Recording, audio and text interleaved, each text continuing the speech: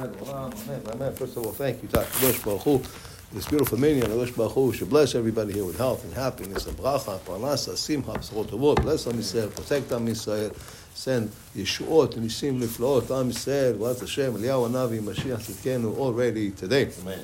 We are continuing with the laws of Chanukah, and the last thing that we touched on is with regards to Talmud Torah, and he's going to talk about it here also. So really, a person should not start any projects. So if candle lighting is 5:30 and everybody's supposed to be at the house, your kids, whatever, is 5:30, you shouldn't really start now cleaning your closet or organizing something else now. Why? Because you may get carried away and miss the time. Same thing. No work. Also, as far as sitting and eating, you should not. If anything, you should light the candles and have the family, everybody sit and eat together. So don't start eating. Also, with that. Also, as far as maybe I'm just going to take a little nap. Just going to rest my head.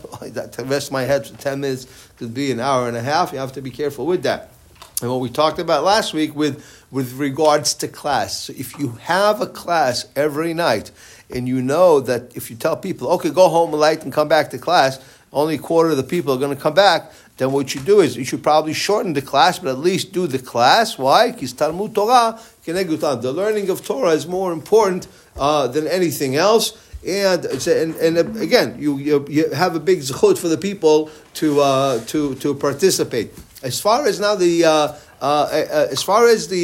and when we're saying any work, no work before candle lighting, we're talking with the exception of small things like preparing a couple of things for the dinner or for that everybody's going to sit together. So something like that is okay. But as far as laundry and stuff like that, you can hold off on that.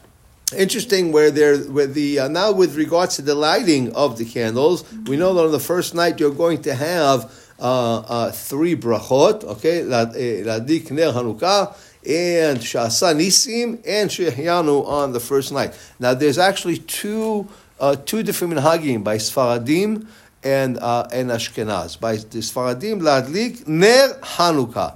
By the Ashkenaz and a lot of the Yemenites, Ladik Ner Shel Chanukah. Okay, so that's going to be the difference of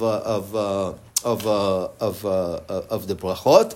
And also, if somebody bought himself a new Hanukkah, this is Baruch Hashem, so if he got himself a nice Hanukkah for Hanukkah, then actually he, in the bracha that he's going to say Shehyanu, he should also have in mind the new Hanukkah, the new candelabra thing that he got, that should be also in the Shehyanu. Tonight, 4:20, Be'ezrat Hashem, after that class, Be'ezrat Hashem,